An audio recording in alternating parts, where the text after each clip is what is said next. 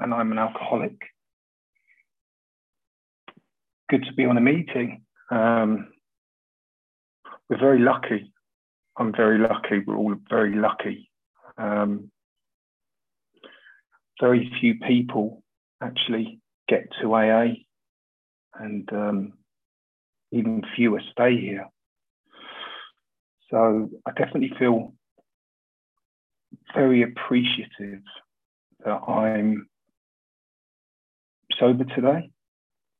I haven't obsessed around drinking today. And I'm hugely grateful that I can come onto a meeting and share my experience, strength and hope with people. Welcome to all the newcomers, people that are counting days. If I'd have got this program when I first come to my first AA meeting, I'd be sober about 15 years. But that wasn't to be. That wasn't my journey. It wasn't my story. When I come out of my first treatment centre, thinking I'd hit bottom and I couldn't cope.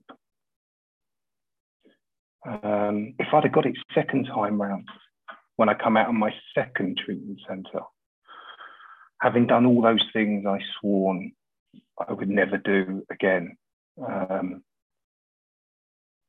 most probably be about 7 years sober, maybe 8 years. But I'm not. I'm just over 5 years. So the message in that is, no matter how you're feeling today, no matter where you are in your journey, whilst you've still got a beating heart, you still have the opportunity to get this program. I likened it to a very small window of opportunity God gave me. I either jumped through it and grabbed it with both hands, or the other alternative, as it says in our literature, was to carry on as best I can, looking at jails, institutions, or death.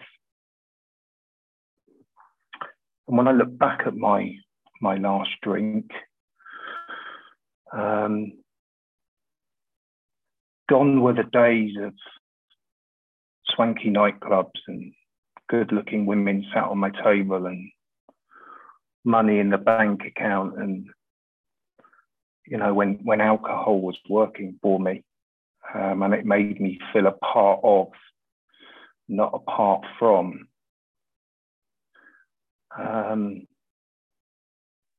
It didn't end up like that.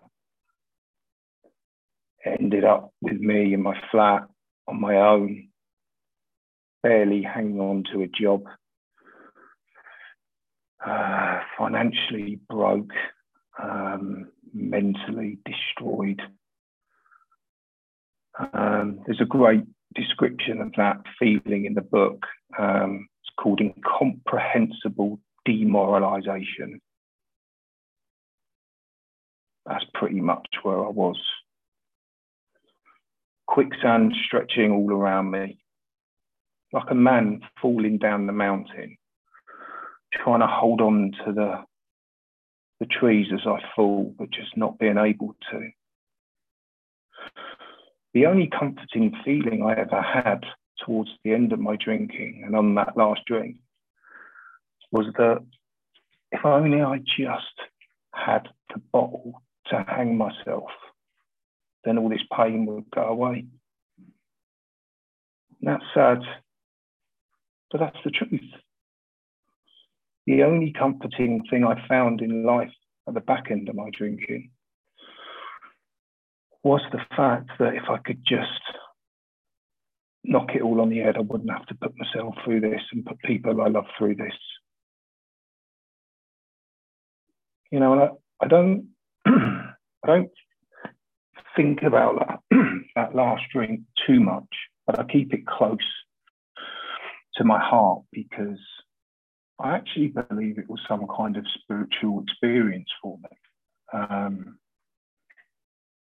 I actually think in that moment, I had that clarity, that moment of clarity where what I was doing was no longer working for me anymore. And it kind of surrendered to that. And I believe a higher power of my understanding, who I choose to call it God, said to me, right, Matt, you need to get back into the rooms and you need to go to AA again and give it another go. And that's the small window of opportunity that I'm talking about. It's funny, I've been around a little bit of time and I'm still a newcomer. Everything you hear tonight is regurgitated.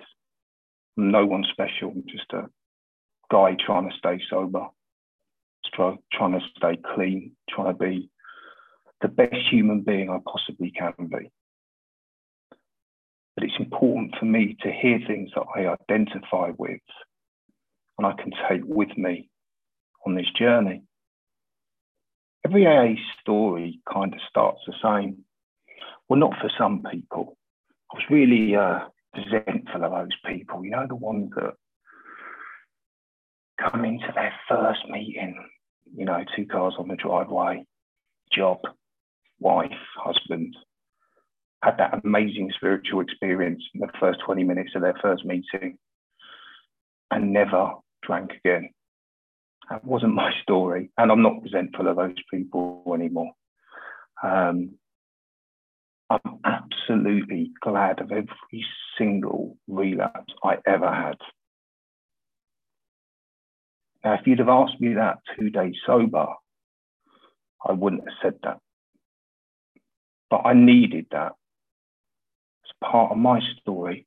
It's a part of my journey to get me to that point which it talks about on page 30 of the big book, which for me is where the whole basis of my recovery starts.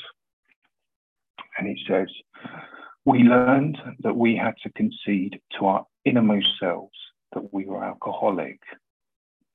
The delusion that we are like others, or presently maybe, has to be smashed. Now, it's the presently maybe bit that keeps my interest, because here I am, 5 years, a few months sober, great life today, great life. Father, getting married, no financial worries, can look at myself in the mirror, don't hate that person that I look at.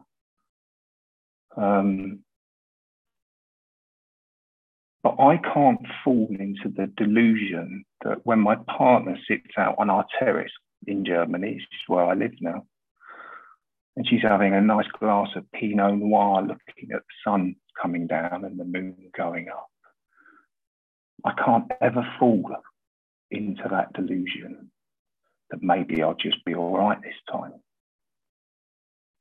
Maybe I'll just be all right. My experience tells me that if I stop, I don't work the steps today. Don't work them. I've already taken the steps. I've taken the steps and I apply the 12 principles.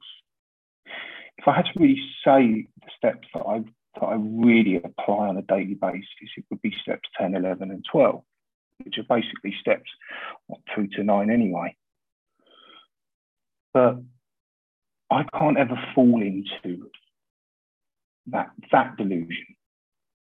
So how do I keep myself healthy? Because if I stopped going to meetings, if I didn't have a home group, if I wasn't trying to apply the 12 principles in my daily life, if I wasn't carrying this message that was so freely given to me to other still suffering alcoholics, if I wasn't in service in AA meetings, if I wasn't in service in my community, my experience tells me there will be a time I will resort back to self, and I will be powerless over that first thought of picking up, because that's been my experience. So I have to stay in the middle of the boat, the middle of the triangle, have to, on a daily basis. And I have to continue to try and enlarge my spiritual life on a daily basis. So one thing getting here, another thing staying here, another thing staying here. So that saying that I spoke about on page 30 of the big book, I read that page loads of times until it was pointed out to me.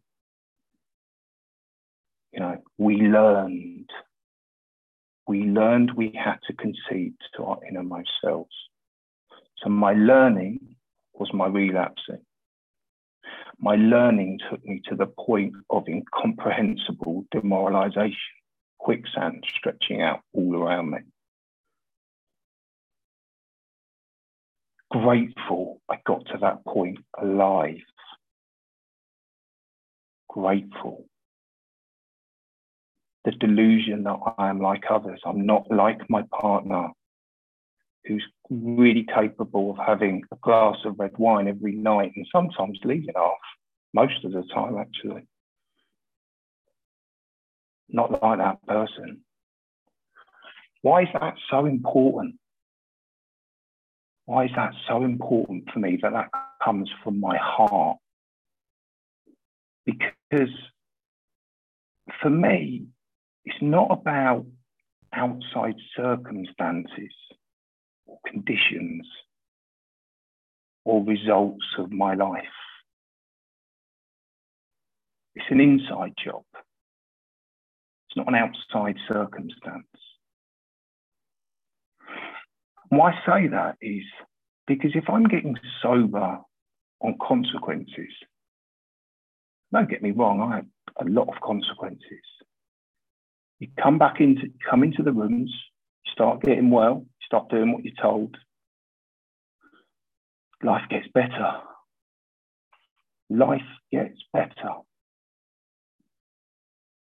So that's why the conceding part of my innermost self, the delusion that I am like others or present baby, has to be smashed.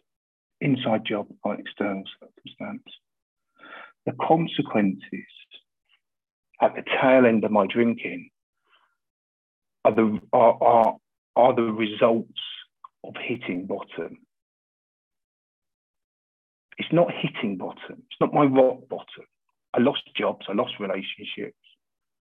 Lost money. They're the results and consequences. All of that stuff. The rock bottom I'm talking about that I experienced was that spiritual rock bottom, that internal snap. Because as those outside circumstances straighten out, we get the job back, we get the woman back, we get the money back. We falsely believe, or I falsely believe, that I'm sitting pretty. And I'll say to myself, maybe you weren't that bad. Maybe now, after this amount of time, maybe you could. Maybe you could. No debate in society in my head today. No debate in society. So that's something that I thought was quite important to share. And I always knew I was powerless over alcohol. But I kind of missed the point of what powerlessness was, really. I always believed powerless was solely what happens to me when I put a drink inside of me. You know, the allergy, you know, all bets are off type thing. And that's what I originally accompanied powerlessness with. That was my thought process. Until someone explained to me, if you're talking about powerlessness as a sense of what happens when you take one, you miss the whole point of what powerlessness means. It caught my interest. So I wanted that person to explain to me. I wanted to try and identify with it in my experience. So powerlessness for me isn't just what happens after the physical allergy kicks in. It's what I say to myself. How many times have you said to yourself, how many times have I said to myself, I ain't going to do this again. I'm done. Done. On Tuesday, you feel the same. On Wednesday, kind of still feel the same. On Thursday, you start to feel physically better. You start to think, oh, maybe it wasn't as bad as what I thought it was. And you repeat the same destructive behaviour over and over again, but not wanting to. Now that's the key bit there. Not wanting to. Not wanting to. I'm going against my will, my thinking. I don't want to do this again, but I'm doing it. Doing it. But I don't want to be doing it. You know, for me, that's what powerlessness is, going against every moral compass in every bone in my body, not wanting to do it, but doing it. And then doing it again and again, the hamster on the wheel, the hamster on the wheel. Yeah, when I look back at that, I'm very grateful today. I really do. And it's funny when I look at, and I talk about the step before the step, the conceding part on page 1 and step 1. Because for me, they're so fundamental. Because it's what the whole of my recovery is built on. So unless I've conceded to myself, unless I understand what powerlessness is, unless I understand what unmanageability is in the first step, if I ain't got those grounded in, I'm building it on rocky ground, because that's been my experience.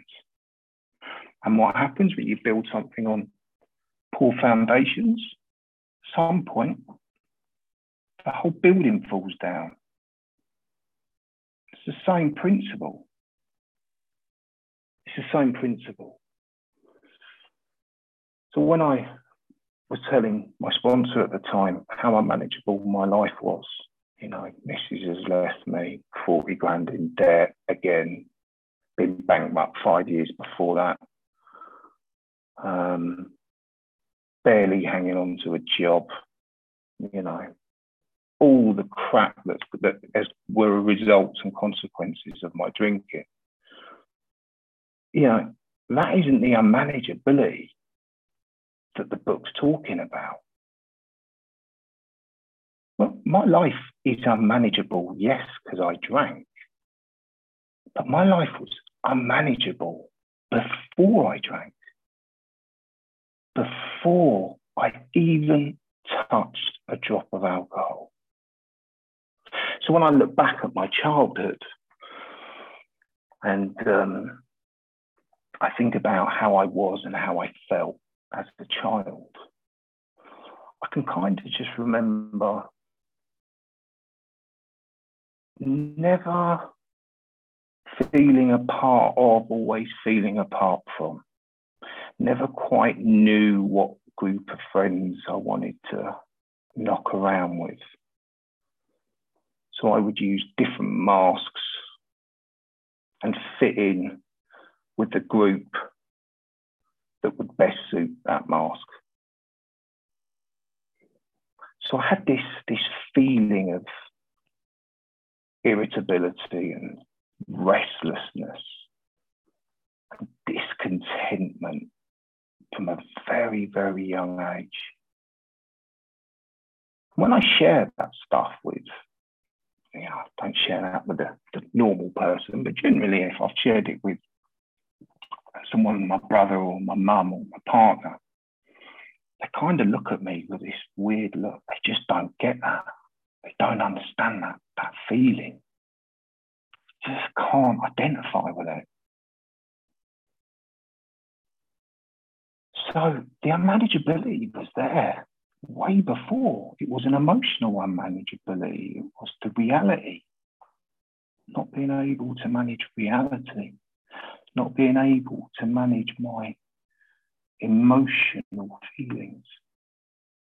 Not being able to manage certain life situations that other people deal with ease. I wasn't able to do that. So I felt different from the off. And, you know, this bit is the spiritual malady. However, I'm keen to say here, spiritual malady isn't the reason why I'm an alcoholic. That's not the reason why. You know, if you look at every single person in this world, I would say everyone is spiritually sick to different degrees. But it doesn't make certain people who are spiritually sick alcoholics. Why? Because they don't suffer with a physical allergy in the middle of session. When they take one, all bets are off. They don't know when they're going to stop. And when they're not drinking, they're thinking about it. You know, there's only 2 questions in the big book that qualify whether you're an alcoholic. I was going through all these 30 question things, spending 30 grand in rehabs and all this stuff. Actually, all I needed was to answer 2 questions in the big book that qualifies me, whether I'm an alcoholic or not. 2 questions only. When you take one, do you have little or no control over the amount you take? Question 1. Yeah, identify that. And when you stop, do you struggle to stay stopped? Yeah. Stopping is not my problem. I can stop for a bit. I can get away from those people and bad people, that bad influence on me, all that job, because that's the reason why I'm drinking. It's that job, not happy in that job. Nah, need a new job. Actually, London is the problem. If I just didn't live in London with all these amazing bars and nightclubs and good-looking women, that's the problem. So I'm going to move from London. I'm going to move somewhere else. I've done all that. I moved from London to Milton Keynes, for Christ's sake. Sorry if anyone lives in Milton Keynes. It's a very nice place, but just trying to make my point. And there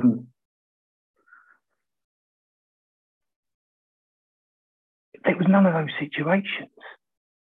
It was that constant feeling of irritable, restless, and full of discontentment. And I suffered with the physical allergy and the mental obsession. 2-fold illness, not 3. Physical allergy, mental obsession, coupled with a spiritual malady.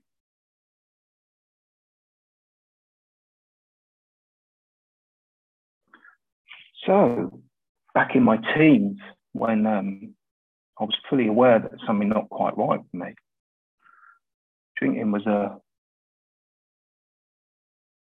solution to how I felt, because it worked for me. Worked really well, maybe for the part of, not apart from. Worked really well. Problem is, if you're an alcoholic of the sort it describes in the book, it's progressive. The illness is progressive. So at the start, it's quite fun. In the middle of it, drinking with consequences. At the end of it, all right, just consequences. Nothing fun about it. Just horrendous consequences. And that coupled with that internal spiritual snap, that conceding to yourself, is the basis for me that started me off on this journey for hopefully the last time.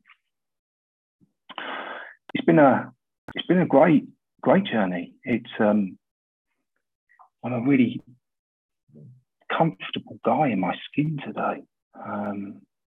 It's funny when I think about, I share it with people I work with, and you know, my higher power and the God of my understanding has changed through the 5 and a bit years I've been in, my first understanding of a higher power was a guy I really liked, a good friend of mine now, who had his stuff together, good father, good job, dressed well, the sort of things that impressed me back then.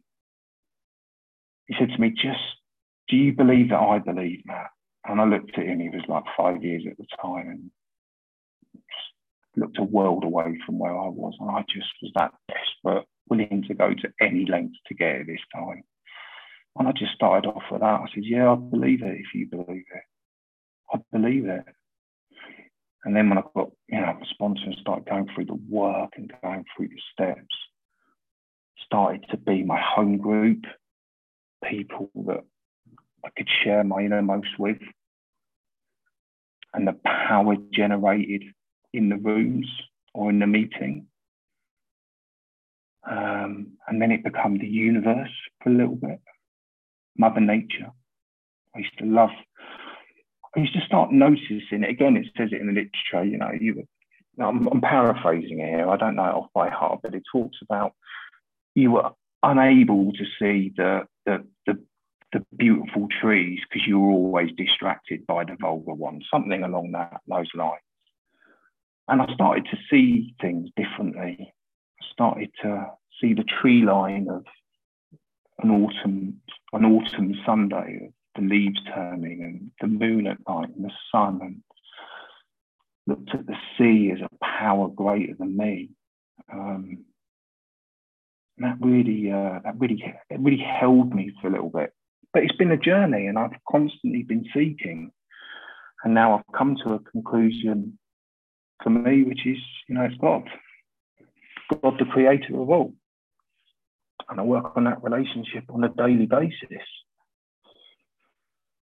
I heard a guy, Father Bill W., not the Bill W., it's a guy who does two-way prayer, and he was a priest, and he said, I wasted 20 years on step 2.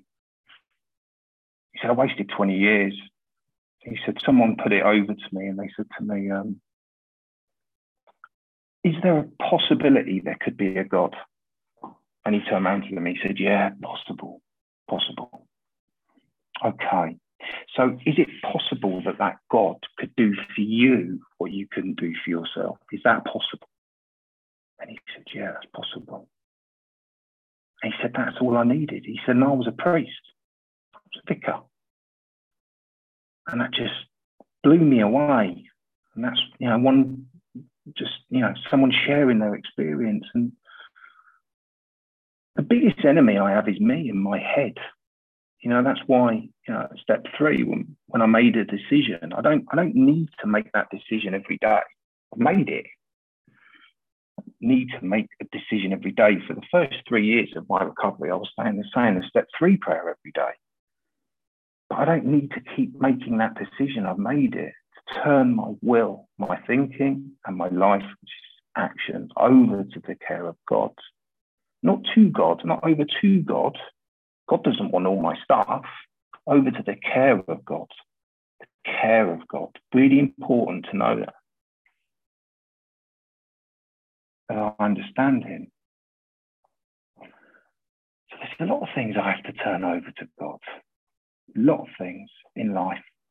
I got diagnosed with cancer about a year into recovery. I had a loss in my bag for a year, and my partner was pregnant, and it was a really difficult time, and still is, still suffer today. And I'm not sharing that out of, look what's happened to me. I'm sharing that as an experience, because that's one of the great things about AA. If your partner's left you for somebody else, or your job, it feels like it's the end of your world. You've lost that lovely job that you've had, or the partner that you love has left you for another person, or you get diagnosed with a terminal illness. That's one of the amazing things, because there's no one in these rooms that hasn't been through any life event stayed sober. No one. Someone somewhere has been through losing a mother, losing a brother, losing a father, and got through it and stayed sober. That's why meetings and connecting at meetings is really important. Building your lifeboat out of, lifeboat of people that you can trust, not people that will give you the answers that you want, People that are willing to say to you, actually, Matt, you're falling short here, mate. I love you, but you're way off. I need that delivered to me with love and kindness, not with arrogance. Delivered to me properly. I need to be pulled up sometimes. And I didn't find step 4 particularly. I hear this a lot, actually,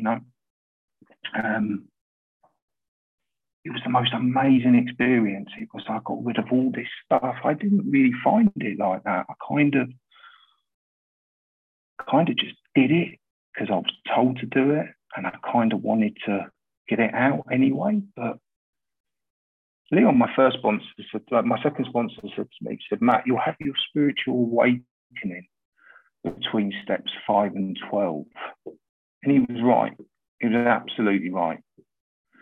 So I kind of didn't want to be one of these people that got stuck on step 4 for a year. He said to me, Matt, did you drink slowly? I said, no, I didn't. He said to me, well then, get through this quickly. Get it done. You've got 2 weeks. And I did it. I did it in 2 weeks. To the best of my ability. 20 minutes a day, bite-sized chunks. And I shared it with him. There's that bit, isn't it, where it says, if we don't share it with another, we may not overcome. And we may drink again. I didn't want to be one of those people. I really didn't. So I just did it because I was willing to go to any lengths.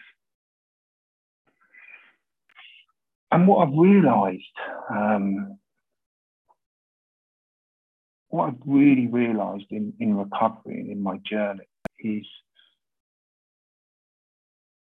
it was put to me like this, there's 2 worlds. There's the material world that we live in, that I live in.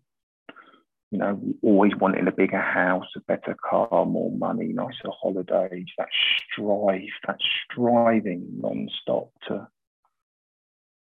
get to the next place. That's how I was. I'm not like that today. And there's the spiritual world. There's the spiritual world where that God of my understanding, who I feel so comforted by today, I feel like it's got my back. Whatever happens, got my back. Trying to live each day as the best human being I can possibly be. And don't get me wrong, I don't get it right all the time. That saying in AA, it's progress, not perfection. It's progress, it's not perfection. I loved that saying because it meant that I could pull out my get out of jail card and just act like a tosser for a little bit and, it's progress, not perfection. Until it was said to me and explained to me, actually, Matt, shoot for perfection, settle for progress. Total different mindset, totally different. I'm never going to perfect it. I'm not a saint, I know that. But if I shoot for it on a daily basis, trying to be the best person I can be for others around me, I spend less time thinking about me. Which is great. Because it's funny, it's like, I share this, I don't hold any secrets. It's like when I get asked to do a chair, my first thought is, nah, can't be bothered. Nah. 10 o'clock here in Germany, where it's later than that now, it's 10 or 11. I like going to bed by about 10 now. But my first thought is, I don't want to do it. What comes out of my mouth is, yeah, of course, no problem. But my default setting is so selfish and self-centered. Because I never thought twice about drinking for 3 days in a row. But my head will tell me 10 o'clock is too late to talk about your experience to help another. That's what my head says. And it's a great reminder of why I need to be in it. I need to be in the middle of that triangle every single day. I need to go to meetings. I need to apply the principles, the 12 steps, and I need to help others. Have to be in that, because I start getting sick if I'm not. Start getting sick. I think I found one of the most amazing things when how long have I been talking for here? I think I've been talking about 35 minutes. Just give us a shout when it's time. Was when I started looking at my defects of character. I started to really get into all the stuff. Started to see the person that I was. Because step 4 is just looking at all the stuff that's blocked me from God. And all my defects of character come out of my step 4, and all my amends come out of my step 4. My amends list and my direct comes out of step 4. And I heard lots of things being said about step 6 and 7. And again, one of the other things are, these are God's steps. God will remove these shortcomings. And, He will remove them when He's ready. Yeah, I get that. Defects of character and shortcomings. But that's a great get out of jail card for me. Because if I just think God will take it away from me at some point, and I just behave exactly the way that I behaved without drinking, I'm not really having a spiritual awakening. I ain't changing, just not drinking. I'm selfish, I'm self-centered to the core, but I ain't changing. Joe and Charlie put it across in the best way. They said, if you look at the 12 steps as ingredients of a cake, use all 12. You get the best looking, best tasting cake. If you use 6 or 7 of them, you'll still get a cake, but it won't taste or look as good. And that just sums it all up for me. Totally get that.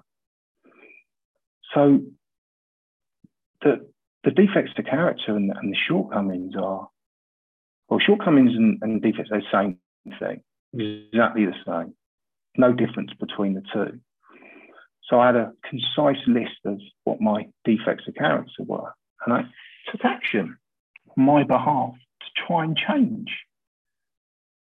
Needed to try and change, because the head that got me here with the behaviour and all the things I did can't be the same head that gets me out of it. I need to enlist in a power greater than myself to help and guide me. That's what I need. And I need to remain in constant contact with that power, because I need that power's help, because I can't do it on my own. So if we look at one of my missus still says to me, I'm hugely impatient today. So if my defect of character is being impatient, what God is going to do, He's going to stick a driver in front of me driving 20 miles an hour at a 50 for about 6 miles. That's what He's going to do. He's going to put those situations in my life for me to put the action in and start changing the way that I act. Start changing the way that I do things. When I'm in that supermarket queue and it's 10 people deep and all I've got is a can of Diet Coke, patience. When my 4-year-old has literally just got me to the point where I just want to go nuts. I have to have that power of pause. I need God, which is the power of pause, to come to that T-junction of, right, am I going to rip Maximilian's head off here? Or am I going to go a different route?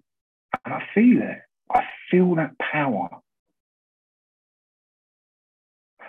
I can't think my way into right action. I can't do it. Tried it. I have to act my way into right thinking. Have to. So we then get to that point of I suppose, gone out, you know, how did I feel about making direct amends to people? You know what? One of the reasons why I think contributed to me not getting this program straight away is when I went out to make amends to people first off, it was self-centered. It was, this is how my amends went, right? My amends went, use my ex-wife, for example. Gemma, I'm sorry for the things I did. I really am. I really am sorry. But guess what? I just got out of treatment and I've lost everything. And I start talking about me. So the amends wasn't genuine. It was still about me. And when I made amends third time round, it was different. I felt it in my heart. Language of the heart.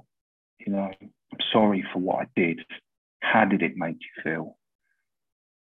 Is there anything I can do to try and make it right? Anything. That was coming from my heart, whereas first time around, it was coming from a position of ego. Look at me, look at me, look at me, look at me, look at me. Different, totally different. And then I suppose when I look at the last 3 steps on a daily basis, 10, 11, and 12, which are the steps that if I'm really hard pushed, I'll say I'll work. But it's just like brushing my teeth for me now in the morning. There's that great bit in the book on awakening reading, God divorced me from self-pity, self-seeking, dishonest motives. You know, pause, think about your day. Where could I possibly trip up today? What have I got to do? Oh, I've got to go to see my mother-in-law and my father-in-law. I really don't want to go. That's something where, you know, I need God to help me with that power to get me through those situations sometimes. I need that. You know, that step 10, that daily walking around step like a drone over my head, watching me, watching my behaviour, watching me, you know, what's building up. Am I in fear? Am I in resentment? Am I about to be dishonest? Okay, right, I'm resentful. God, please divorce me from this resentfulness. God, if I've harmed somebody, tell God, talk to another. Daily inventory, watching myself, watching myself, watching myself. And the great thing about step 11 is like when you come to review your day, I can think, oh, I've had a bloody good day today. I don't think I was fearful, I wasn't resentful, I wasn't dishonest. I think I've been all right. And don't get me wrong, I don't write a whole chapter about what my day was like, but I do go through it in my head. And it is amazing what comes up that I've missed. I think to myself, how did I miss that? How did I miss that? And then when I look at it and I look where I've fallen short, I then ask God to forgive me. And I then ask God to help me do better tomorrow. Wake up, step 11, awakening. And the key thing for me, and I'll finish on this, it's about 45 minutes now. Again, another line from the big book, which really, it's been my experience. I remember saying to I was about a year sober, and I said to my sponsor, you know what? Not happy. He was like, well, what's wrong? I was like, I do loads of meetings. I pray, I meditate, I do gratitude lists, do everything. Everything you tell me to do, I do. And it's on me. It's on me. I think my missus was away one weekend. And he turned around to me and he said to me, Matt, when was the last time you got somebody's number, somebody new, someone fresher in that you've remained in contact with, or you're given a call on a daily basis to see how they are? And I hadn't done that for a long time. And he brought me to the bit in the book where it says, when all other measures fail, all other measures, there's nothing like working with a still suffering. That's why I put myself out to sponsor people. I don't really like the term sponsor. All I'm doing is taking someone through the work as I was taken through it, laying out the tools for their inspection. It's down to them if they want to do it or not. Sponsorship comes from love, not control. I don't say to people, you need to call me every day at 9 o'clock, and if you call me at 9:05, I ain't answering. That's bullshit. That's not what it is about for me. It comes from a place of love, not ego. I'm powerless over people. That's saying powerless over people, places, and things. People, places, and things. Rubbish. Rubbish. I'm not powerless over places. I'm not powerless over some things. What I am powerless over is people. I am completely powerless over people. So, just to finish up, what can I say? So, I am 5 years, 3 months, 2 months, 5 years, 2 months sober. I have a beautiful little boy, Maximilian. He's turning 4 on August the 18th. Never seen me drink and use. I have a beautiful partner who loves me for being me. I don't need to pretend to be somebody else. I don't have any financial debt today. I've managed to pay all of my debt off in recovery. I don't hate the person that I look at in the mirror in the morning anymore. I have respect for that person. I'm a good, upstanding member of my community. I mean, look, I've shared this with you. I've even put my hand up to help the local football team, and I don't speak any German. So, you know, I'm teaching young kids how to play football. That isn't my first thought that I want to do stuff like that. But I'm doing it. I didn't share this. I was a professional footballer for 12 years. And so that's why I've done it. What can I give back to people? What can I do to take the emphasis away from me? Because service isn't just about making teas and coffees in meetings. Service is what I can do everywhere. And the best thing I heard, and I'll leave it on this, right, is if you want to know how good my recovery is, don't ask me, because I can tell you it's great. Ask my missus, my mum, my brother, and my family. They'll tell you how good my recovery is. Simple as that. And with that, it's 45 minutes. I hope I've given someone a little bit of hope tonight. And yeah, I thoroughly enjoyed it. And thank you for the opportunity to do service. Thank you.